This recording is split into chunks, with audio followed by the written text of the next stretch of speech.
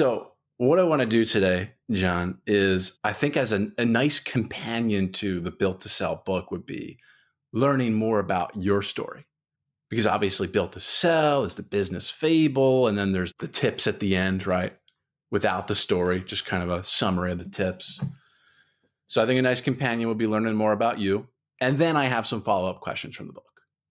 How's that sound? That sounds fine. Yeah, happy to do it. Great. Well, John Warrillow, thanks so much for being here. And I am happy to welcome you onto the show. I want to point out Built to Sell. Get the book. I've got it right here. Really my favorite business book, or one of my, I would say my top two favorite business books in the world. I think maybe the other one is The E-Myth. I think they kind of dovetail nicely, right? So Built to Sell, you have to get that book. If you run a business of any kind, you should probably get that book. Built to Sell Radio, which honestly, John, as much as I love the book, I actually haven't listened to Built to Sell Radio yet. And I've been meaning to for at least the past 8 weeks, and I just haven't done it. I don't know. Maybe I forgot to subscribe and it doesn't show up on my homepage or whatever, but I've got to make a concerted effort to do that. I've heard it's very good. And someone that I know, he had me on his podcast a long time ago. I think Colin is your producer. He's a good guy. I like him. When I was on his show, that was like my favorite podcast interview I've ever done. He knows what he's doing. Great. That's great. Yeah, the Daily Grind. It's awesome. Yeah. So John Warrillow is, of course, the author of this great book, Built to Sell, Creating a Business That Can Thrive Without You. He's built and sold numerous businesses. I really want to learn more about him today, and that's what we are going to do. So, John, without further ado, let's dive right in. Start learning more about who you are. So my first question for you is, what did you want to do growing up? I always wanted to be an entrepreneur. I think I always aspired to have my own company. I actually also was really intrigued by media. So at one point, I wanted to be a 60 Minutes interviewer. I don't know if you know the old 60 Minutes routine where you'd kind of go into a car dealership that was like rolling back odometers on people's cars and try to sell used cars for more than they're probably worth. I always found it really fascinating to be sort of a kind of a journalist and an interviewer. And it's been a common theme throughout my life. You mentioned Built to Sell Radio.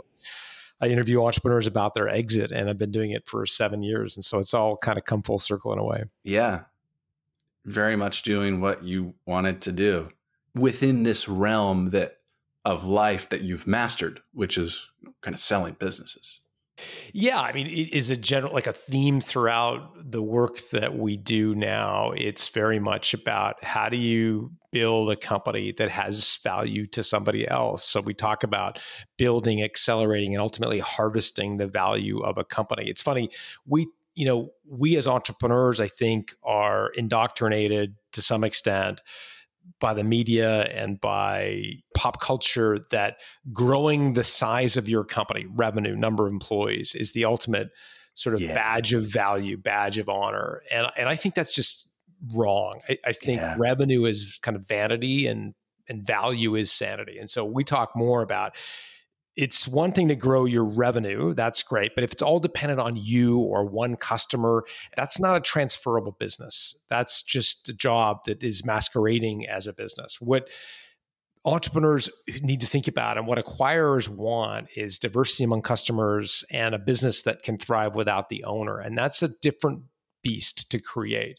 And that's where you're creating value as opposed to just revenue metrics like number of employees or vanity metrics like number of employees or revenue. I have so much I want to comment on there. Going back to the revenue thing, that's not the best metric. In my words, I would say because, okay, you made $2 million in revenue. All right, well, how much was profit? That's another thing to consider too. And, Alex Stapleton in Built to Sell, high revenue numbers, but the profit, I felt like when I heard the profit numbers, I was like, dang, that's low. And then moving on to headcount, people kind of share that, especially founders, and I've fallen into this trap as well, as like a ego flex type thing. 100%. Oh, I have have 20 people, 30 people, whatever it is. And that's not the best metric either. When people ask me how big my organization is, I'm like, well, Instagram sold for $1 billion with 13 employees. Like, that's not a good metric. Like, I don't care about that. I'm not in it to like just acquire, have 100 employees. Like, that's not what it's about. And then what you mentioned about having customers that come in the door, not because of you, the founder. This is something I wanted to talk about more today that I actually forgot to put in my notes. I'm glad that you've kind of jarred my memory here. A lot of people in my space, I'm in the digital agency space, and I've been in that space for 7 years, John. And what I'm seeing more and more of, especially right now on Twitter, it's called Money Twitter. I don't know if you've ever heard of that space, but a lot of digital agency owners there building businesses and bringing business in the door solely based off of their personal brand, right? They post threads on Twitter, all this content on Twitter, and look, they do well. There's a lot of 20-something-year-olds making $30, $40, $50, $100,000 per month based off of the business they built on Twitter. The problem with that is it's completely dependent on their personal brand. Client acquisition is completely dependent on that. They're not at all building a valuable business at all whatsoever. I think there's an argument to be made of lifestyle business versus, I'm building a lifestyle business versus like an actual valuable sellable business. There's two different ways to do it, and you can have a lifestyle business in addition to a sellable business. Like my friend Andre, he runs a mastermind with 369 members in there. Huge company, not a sellable business, but that's not how they're designing it. They don't want it. They wouldn't, it's not something you would sell. Your thoughts? Wow, lots to unpack there. So yeah, I agree 100% that a business based solely on customers you acquire through Twitter may have less value to an acquirer. It depends really on what you do with those customers, whether there's any value at all. For example, Nick Huber or Sweaty Startup does storage, right? Yes, I know him. Yeah, and he uses a lot of, he's obviously been pretty out there publicly about using Twitter as a mechanism to find investors. And so what he's done is use his personal brand to transfer it, or for that value to accrue to a portfolio of self-storage properties, which do have value because they're have recurring revenue and there's an asset there. So he's using his personal brand for customer acquisition, but he's then transferring that or accruing that equity to a sellable asset. And so that's, I think, a reasonably good strategy. If an acquirer looked at the business, they would have to value the business not on its growth rate per se, because the growth rate is determined largely by Nick's social media following, which they would not be able to transfer over, but they would have value in the actual portfolio, the recurring revenue that sitting underneath that. Where you're not going to get a lot of value from an acquirer's eyes is if you are selling some sort of information product, some sort of conference event, mastermind, which is dependent on you to deliver. So in Nick's case, the difference is that the self-storage is not dependent on him to deliver. It exists unto itself. Whereas if you're building a mastermind, building an event, a newsletter, anything that is heavily dependent on you to kind of show up and deliver the value, that's not really going to be transferable in a traditional sense. There are ways you can transfer those businesses, but they usually depend on a fairly significant earnout where most, if not all, of your proceeds are in the future. I interviewed Josh Abramson, the guy who started College Humor, he started Vimeo, Busted Tees, and he was offered $9 million for collegehumor.com in his dorm room. He's still at university at the time. Yet when he unpacked the offer, it was $8.8 million in an earnout and $200,000 in cash up front.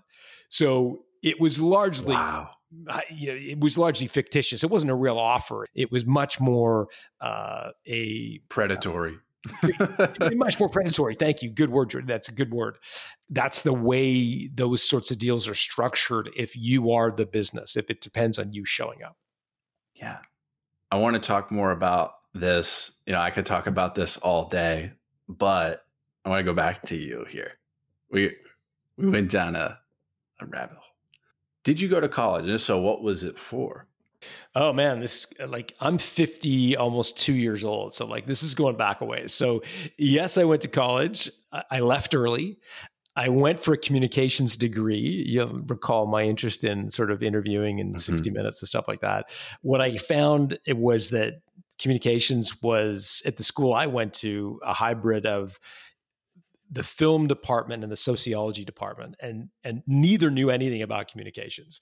It was the worst program delivered by the worst professors I've ever experienced. And so I left early. It was a waste of my time, my parents' money. It was just a total disaster. So yeah, I went, but I didn't really get much out of it. That's kind of how it goes.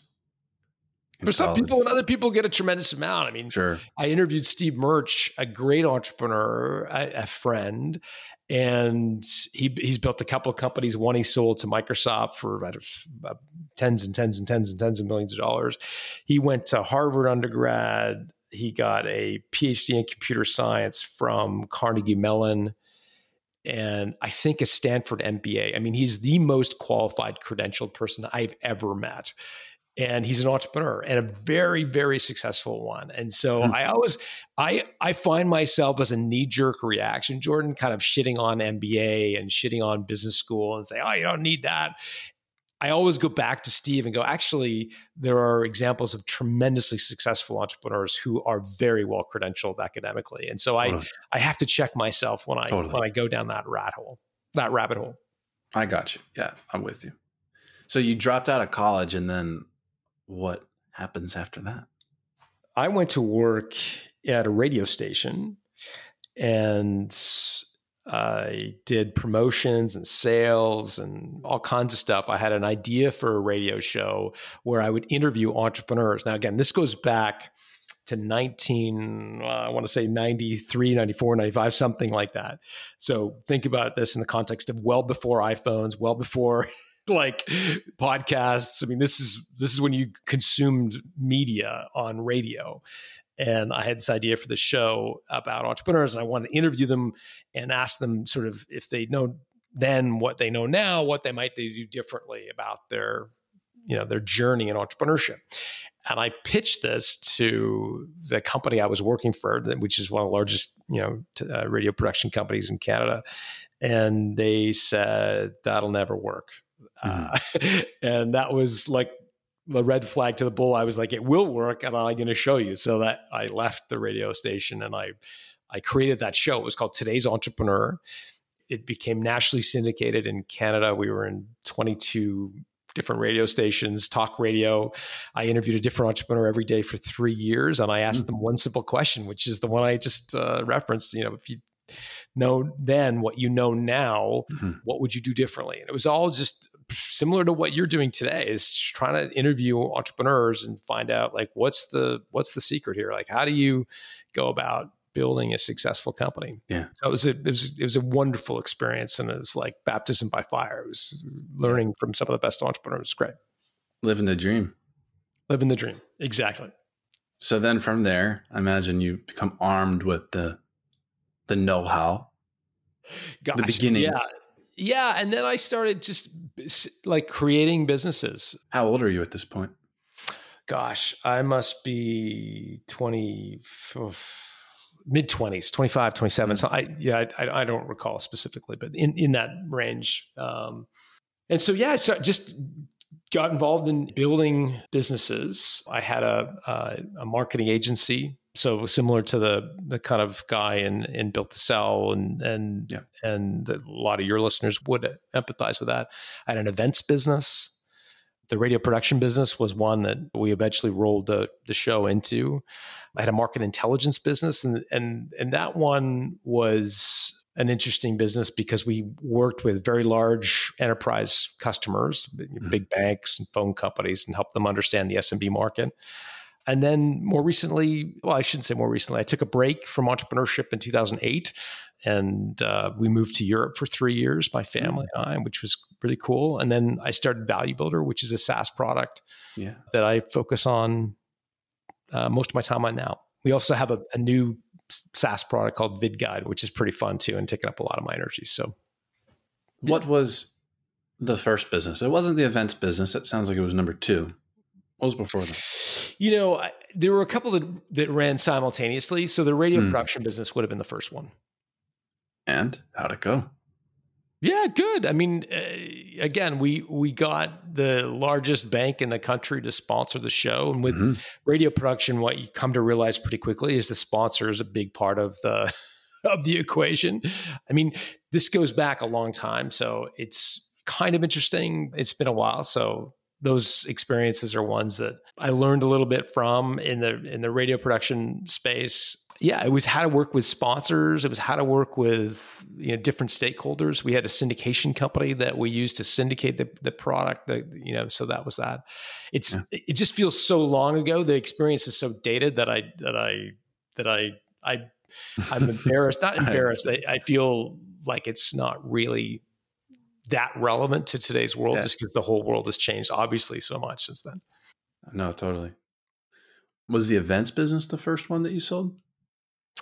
Yeah, the events business was one that, we sold the radio production back to the syndication company that was doing it. So that was the first one. And then the events business would have been, it would have been next.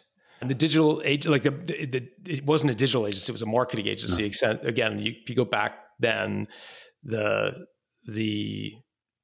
marketing was a different sort of medium. It was not like digital stuff. It was brochures and the logos and those kinds of things. It wasn't a digital agency. Yeah, back in the early 90s. I thought it was quite interesting in I believe in the book, when you describe towards the end there what happened with the events business and how you pivoted the challenges and what's it called? RFPs, right? Request for proposal. Yeah. If you could, I think that's a good nugget to a good story to share with people to kind of give them a taste of the book, a little bit of a flavor of the book. Because again, Built to Sell. If you have a business or even thinking about building a business someday, you've got to get that book.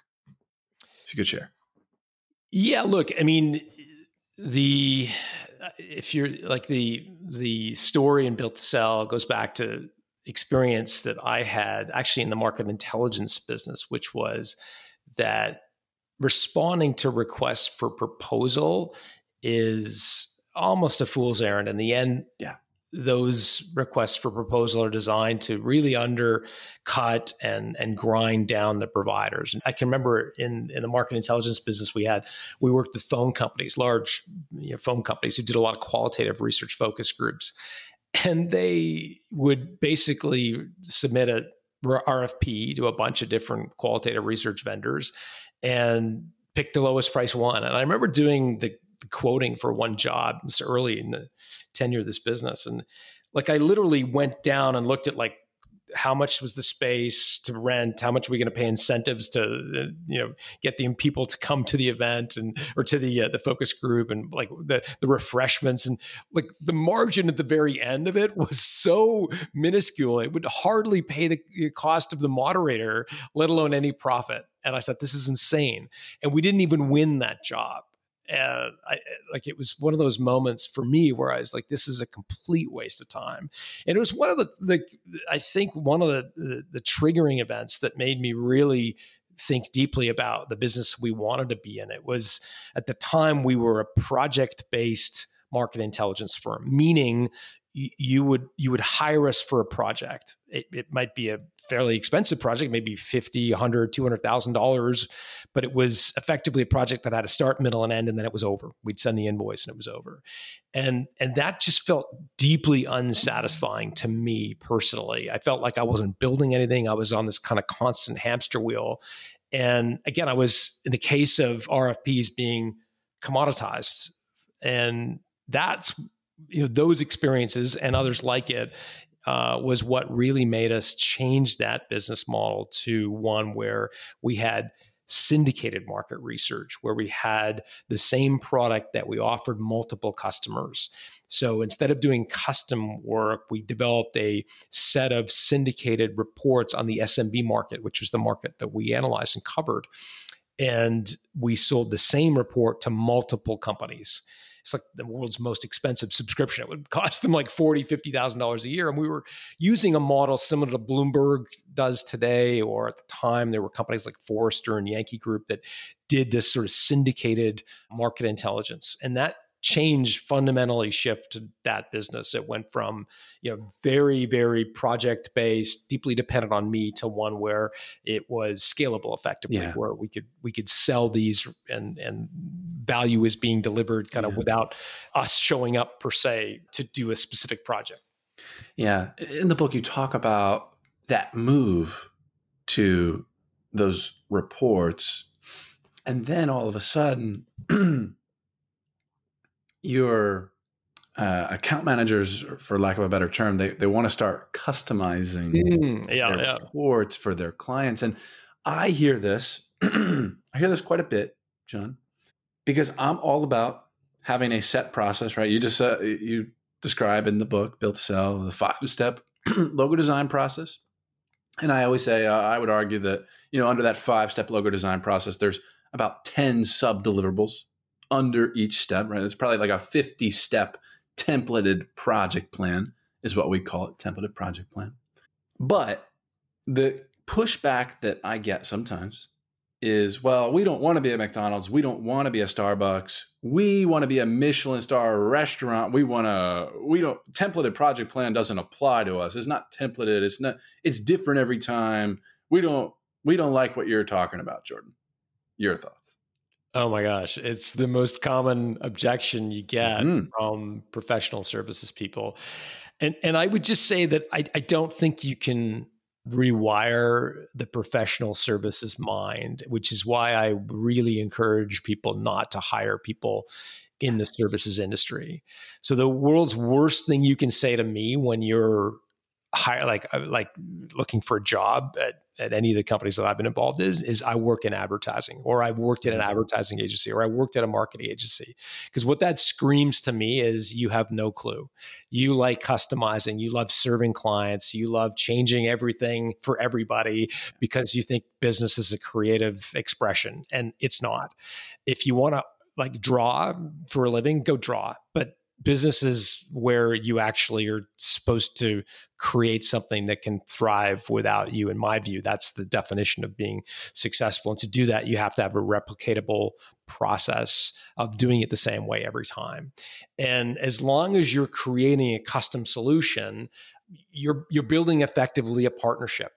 And it may not be called a partnership, but it's effectively the senior partners in the company will eventually earn equity, or you're going to have to give them equity or they're going to leave, because every job is different and it's dependent on the people. And that's why professional services firms, whether it's an architectural firm, law firm, accounting firm, they're all just partnerships, because the founders dilute themselves. They lose equity because they rely on people to develop a custom solution, and those people are mobile. Right. And as soon as they have enough customer clout and enough experience and enough credibility, enough recommendations on their LinkedIn profile, they'll leave or demand equity. And until you say, no, this is the way we do it at our agency, we never, ever veer from this. And your personal opinion is less important than the process.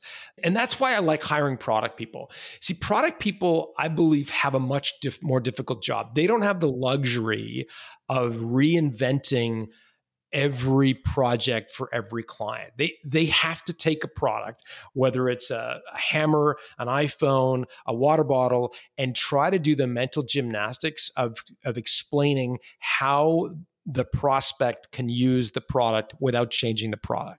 That's difficult. That's way more demanding intellectually. And that's the kind of person I like to hire, because I think they're way, way more rigorous, disciplined, and just more intelligent than the guy or gal who worked at name Who's the willing to average. bend over and do anything to close a deal? Right. And they use consultative selling, and they're like, oh, we've got to do Yeah. solution selling, and every client's different. We got to treat like it's all just this weird. It's this weird ethos that is unique to the professional services world. It creates very unvaluable companies and ones that have a high employee to revenue. Like the revenue per employee at Apple last time I looked was like 3 million. The revenue per employee at probably Omnicom, the giant advertising agencies, is I don't know, a couple hundred grand, maybe. You'd have to look those numbers up, but it's a fraction of what it is at a Google and Apple. You name your product company. Yeah. That's why whenever I'm interviewing somebody and I hear that, and they tell me that they worked at a, like a T-Mobile, I'm like, yes. Like, you cannot customize the phone. Right. And it's so funny because that's the example from the book. And after I read the book, I started I always interview. I'm always interviewing. I'm always hiring. Like it's a continual process. Like you don't stop. I always talk about building your bench. You've got to have that bench for people to call on. But anyhow, that's a different topic.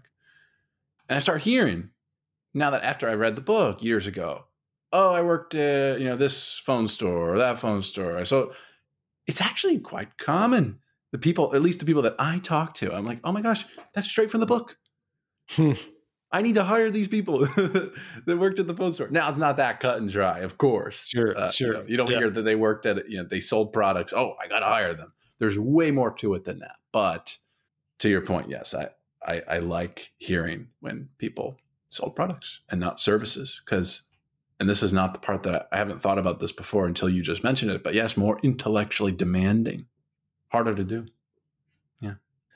So a couple more questions here, moving actually on to more of because I think we've made a nice transition into the follow-up questions from the book here. You suggest that the best businesses can run without their founders. Of course, that's the whole point of the book. Can you share an anecdote or story from your life before this book that inspired you to think like that? Yeah, it was a conversation I had with a guy named Perry Miele back in, call it 2005. I was actually in the process of exiting the market intelligence business that I referenced earlier.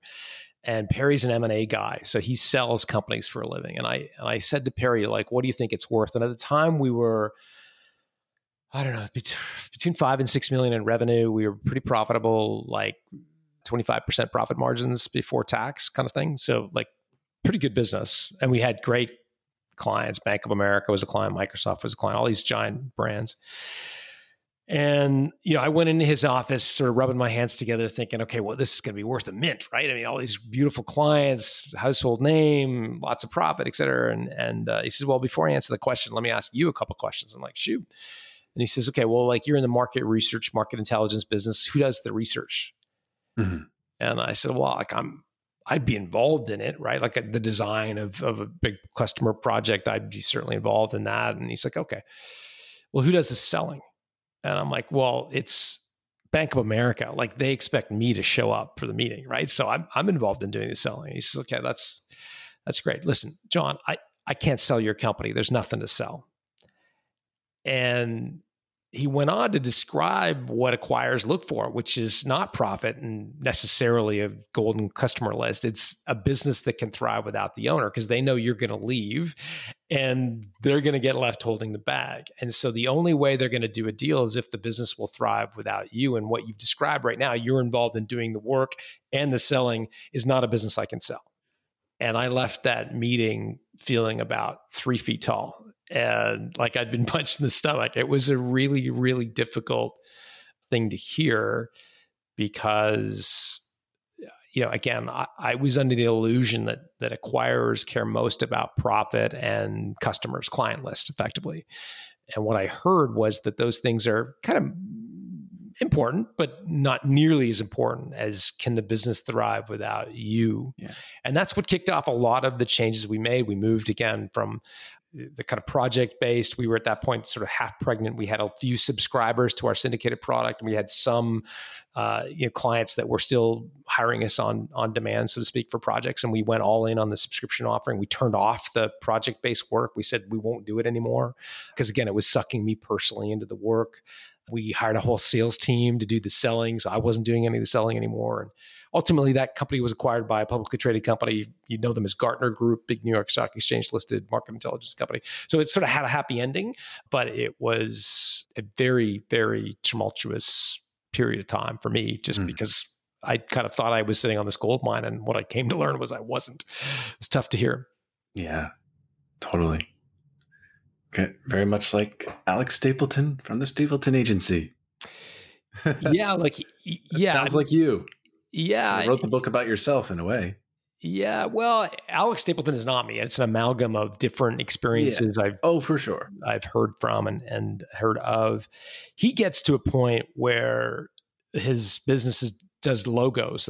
And they do marketing. They do all sorts of marketing stuff. Like they do brochures and point purchase and websites. And in the book, he gets to a point where he's just about to accept an RFP or reply to an RFP from a big sporting goods retailer.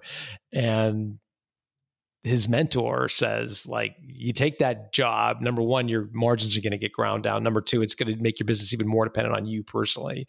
And it kicks off this sort of journey where he starts to realize that he's got to structure it so it's not dependent on him. So yeah, lots of common themes. It was obviously, in my case, a totally different industry and so forth. But yeah, it's one that I think a lot of services businesses, again, marketing services, professional services, home services, find themselves in, where they are their clients' most important contact in the company. Mm-hmm. And as long as that's the case, it's a problem. It's funny. I interviewed a woman named Jody Cook recently. Have you ever had Jody on the show? No, I haven't. She would be good. She's a UK-based entrepreneur who built a digital agency. Her specialty was social media. At the time, it was Instagram and Facebook, and doing campaigns for clients on those mediums. And at the beginning, she got offered, I can't remember exactly, but I think it was 5 or 6 times EBITDA for her company. But they wanted to do a 60-40 earnout split.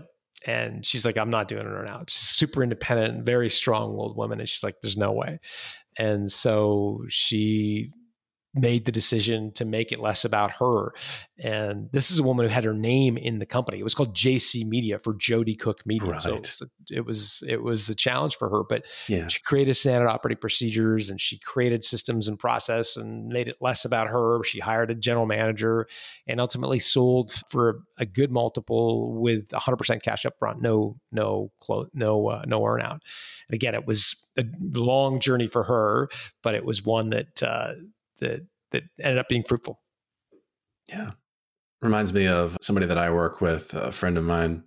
His company name was Tarbell Media. That's his last name. And recently he changed the name to Driven Media. He's like, that shit was a freelancer name. I was like, that's right. Yeah, it's funny. Names are problematic. They can be problematic if you use your surname in the company name. And to be clear, the market intelligence firm that I had was called Warrillow. You couldn't have a worse name if you tried. A, nobody could spell it. B, it's my last name. And so it was really difficult. But what I tell people, if they have their surname in the company name, is it's not impossible to transfer that business. If you think about, there are lots of companies, McKinsey, yes, Johnson & Johnson. There are companies where their founders are in the name. One of the strategies I've seen work really well is to productize your service and then start leading with the productized service as opposed to the company name. So like at Johnson & Johnson as an example, you have heard of Johnson & Johnson for sure. You may have read some folklore about two brothers 200 years ago starting the company, but you definitely know Band-Aid or some of their other baby oil. Some of their other brands are ones that people know because they've led with their brands instead of their company name. Their company name becomes sort of a secondary. Band-Aid is a brand. That's their That's their brand. Yeah, they own that brand. Wow. Yeah. It's become part of the lexicon, part of the vocabulary. It's part of the English language now, as opposed to, but it's ultimately their brand. So it's if you find yourself with your name in the company name, I think you could rebrand. That's expensive, and you can lose a lot of awareness in the marketplace if you do that. Another option, obviously, is to start leaning in on your product names. In our case, we had this thing called the Warrillow subscriber network, which was subscribers to our market intelligence reports.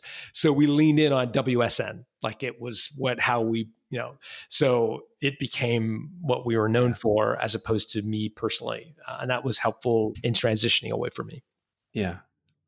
Pivoting here, I'm curious what you think about this. I always say that you'll never build a business that works without you if you're communicating with your clients over text and or email. I mean, I work with a lot of agencies, not a lot, but some of them that are just absolutely resistant to using anything like Slack or Microsoft Teams or what have you. They insist on texting their team members and their clients. That's how they do business, or WhatsApp. And I'm just like, oh no. Like the history of the conversations is important. And when it's in Slack, everyone has visibility into that project's communications or that client's communications all the way from the beginning. Harder to build a business that works without you if you're just texting or call or emailing clients. Agree or disagree? Oh, 100%. Yeah, 100%. I mean, yeah, like one point of failure in an email string, you could CC people in an email string, but in text, it's literally one point of failure. You get hit by a bus, that entire string of communication. One point of failure is gone. So that's not a good approach. Again, the analogy that I've used, and it may land on deaf ears for your listeners. It may resonate. I'll share it, and they can decide. It's, for a lot of entrepreneurs, we think of our role as the CEO of our business, the driver. I hear a lot. I'm the driver of my company. I'm the rainmaker for my company. That's another one that a lot of entrepreneurs feel like they're the ones who win the new clients and they pass them off to their team to kind of manage. And so they're the sort of rainmaker, the front end of the front of the spear, so to speak. And I think those are all fine analogies. I prefer the analogy of a parent. And that is, once you have kids, you really start to submerge your ego, or at least I should speak for myself. I found myself feeling less focused on my success personally and was much more interested in how can I make them successful? How can I turn them into kids who are independent, happy, able to thrive in the world, do something, make some contribution to the world.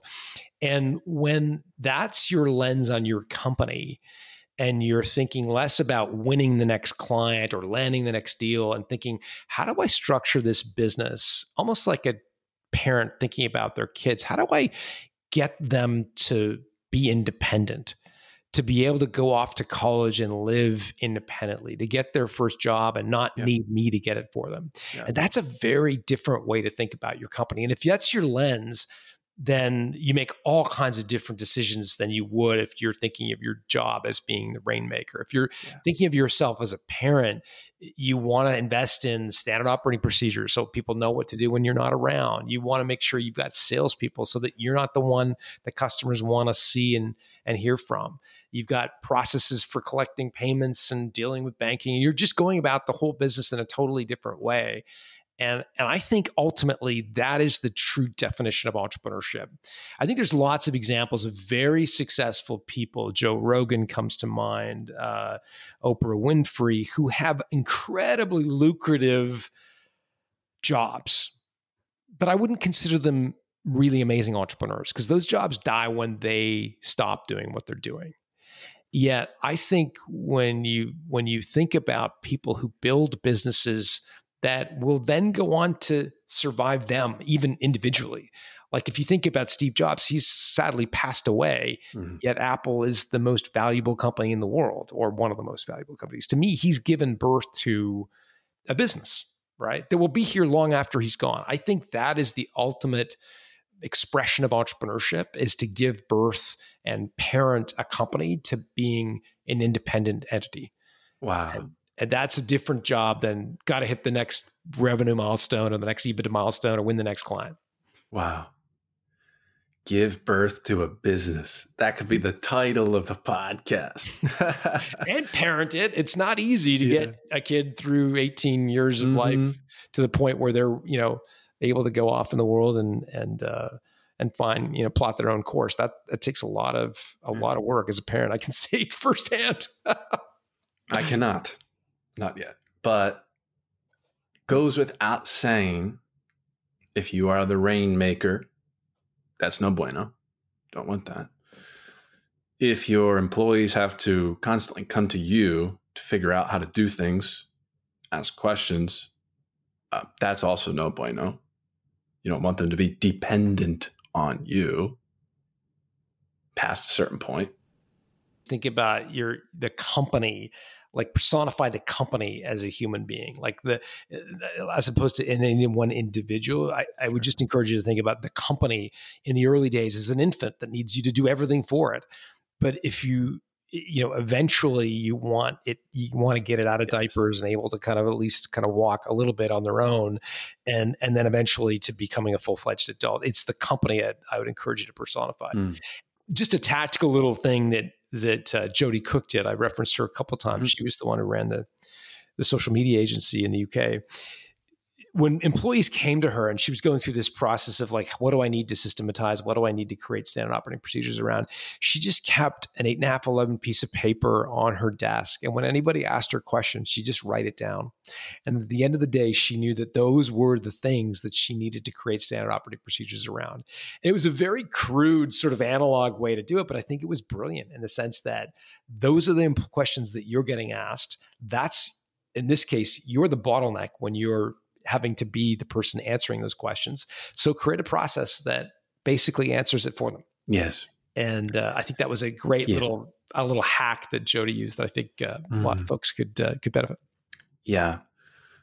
I talk about a fully functional learning management system, John, as SOPs that teach team members how to do things step by step, trainings that teach team members how to think, and then a frequently asked question forum, a log of all FAQs that have ever been, questions that have ever been asked, that guides people all along the way. Things that maybe, little things that maybe trainings or SOPs don't cover. That's great. That's great. Yeah, that's great. I mentioned VidGuide in the beginning. We just launched VidGuide, and it's standard operating procedures for companies. It's a tool that enables you to create standard operating procedures with video. And the reason we created it is we found that most entrepreneurs know they need standard operating procedures. Very, very often, however, they get frustrated when employees don't follow them. Mm-hmm. And when you talk to entrepreneurs and ask them, like, why don't they follow your SOPs? What you find is that in some cases, the SOP is in the head of the owner, and they think they've explained it to people, but they haven't really.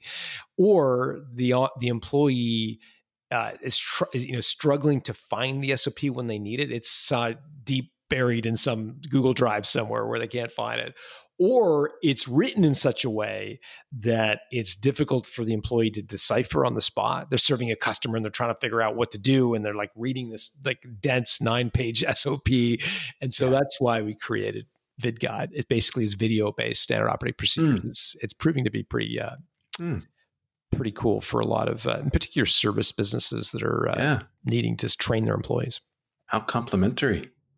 Yeah. To, it's your whole thing. Yeah, I'll have to check that out. VidGuide.com? Yeah, VidGuide.com. Yeah, VidGuide.com. I'm sure you've seen Guide or guy?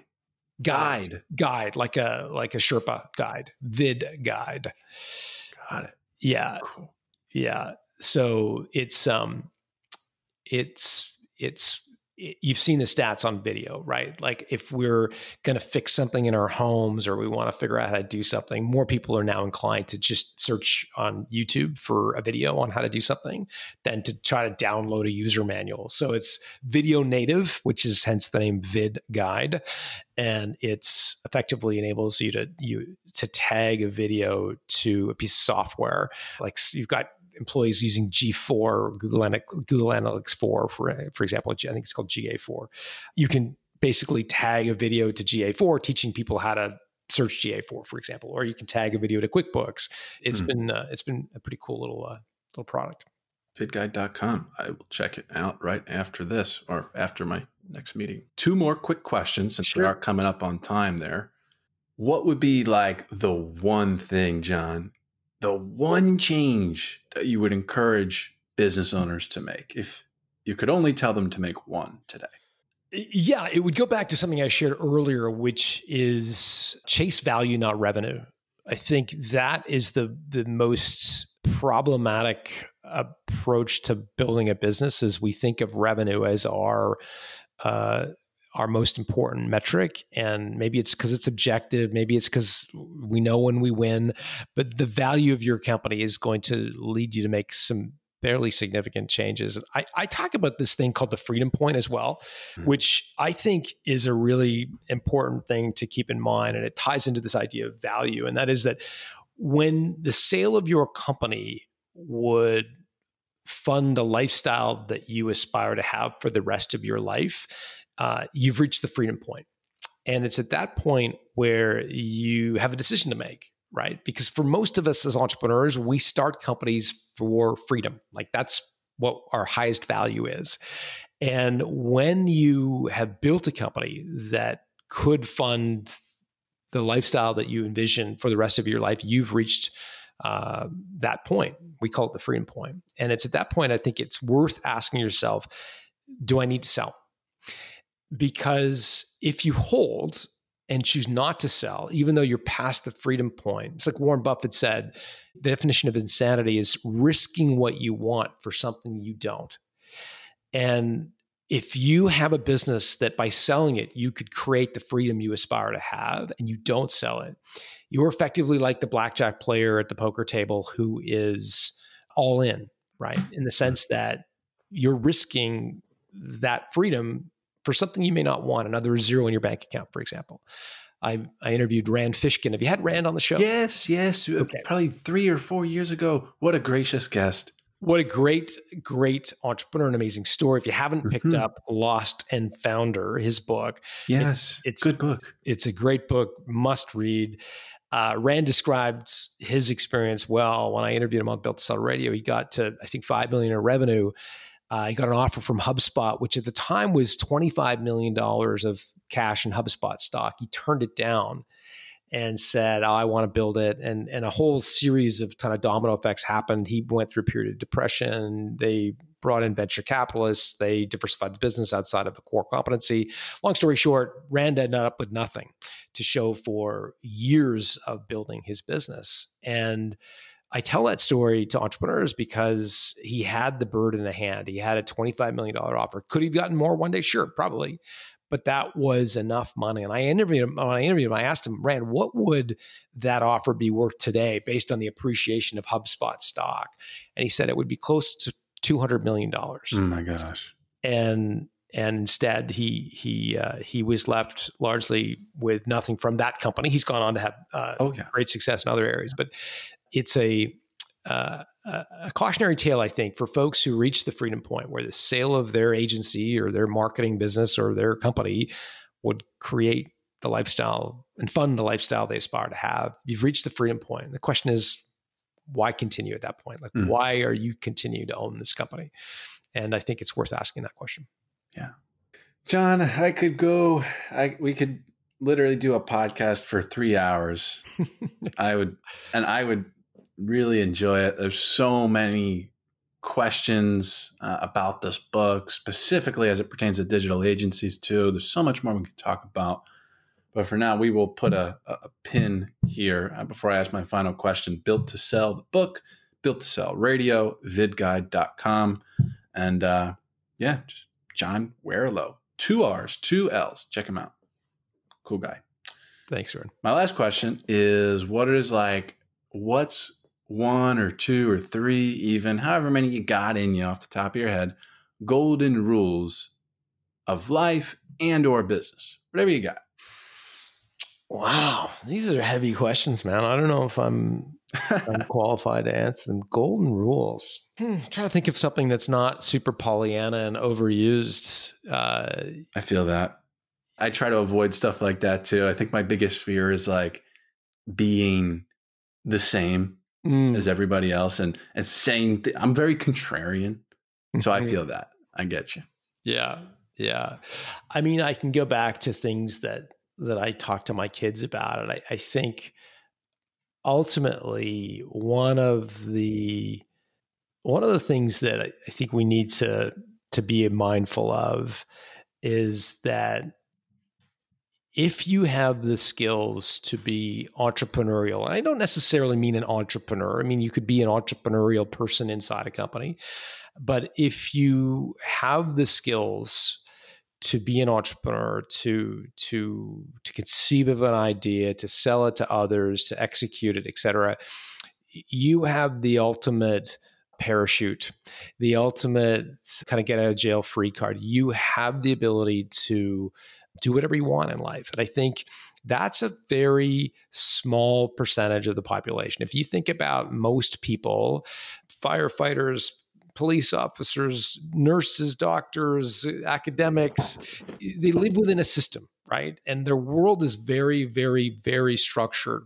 And they have to placate to the powers that be in that system. And I think if you are able to overcome that and be independent, you could choose to apply your wares or take your services and work for a company. But if you have the ability to start something and grow it and ultimately exit it, you have the ultimate tool set. And I think that's very hard to take away. AI is not going to take that away. ChatGPT is not going to take that away. That is a very rare skill set. And I think that's important. It dovetails to a second sort of kind of core idea that I think is the real benefit of entrepreneurship, which is what I refer to as life in 10-year chunks. And what I mean by that is that, for a lot of people, they get on the career ladder and they can't get off. Like if you become a lawyer, you have to stay on that career ladder until you choose to retire, or you will be run over, right? Because there's a very specific trajectory. And if you choose to pause or take a break or hit a plateau, you will never go beyond that because there's a Christmas tree hierarchy in a law firm. It's similar if you go to work for Microsoft, you go to work for, in a giant corporation, you're on the career ladder and it's very difficult to hit pause. Now, those companies and those organizations have lots of benefits, right? They've got healthcare and all sorts of benefits. But I believe the one tremendous benefit of entrepreneurship is to live your life in 10-year chunks, is to build something, grow it, sell it, and then take a giant break. Could be a year, could be 2 years, and you travel, experiment, do something completely outside of your realm. And if you think about your competency or your core skill set is the ability to be an entrepreneur, you never lose your space on the career ladder. You just start exactly where you left off and build another company. And that is a luxury most people in the world do not have. And it is a tremendous luxury if you actually lean into it. Again, I referenced in my case, my family and I, we moved to Europe for 3 years. I had young kids. I spent 3 years learning French and doing all kinds of crazy stuff. And it was amazing. Time of my life. Could never have happened had I been an employee in a big company. Just wouldn't have happened. Wouldn't have been possible. So I think those two things is what I would leave your listeners with, is the power of entrepreneurship and life in 10-year chunks. John, you're the man. Thanks so much. Thank you. There you have it, my friends. This has been another episode of Building Freedom. My only hope for this podcast, my aim, is that this inspires you to build a freer, fuller life, one where you're not enslaved by a business, whether that be your business or any other business, whether you're a business owner or self-employed. The aim of this show is to help you build a freer, fuller life. And there are many ways to do that. And that's what we showcase on this show each week. Thank you so much for listening. And until next time, be well.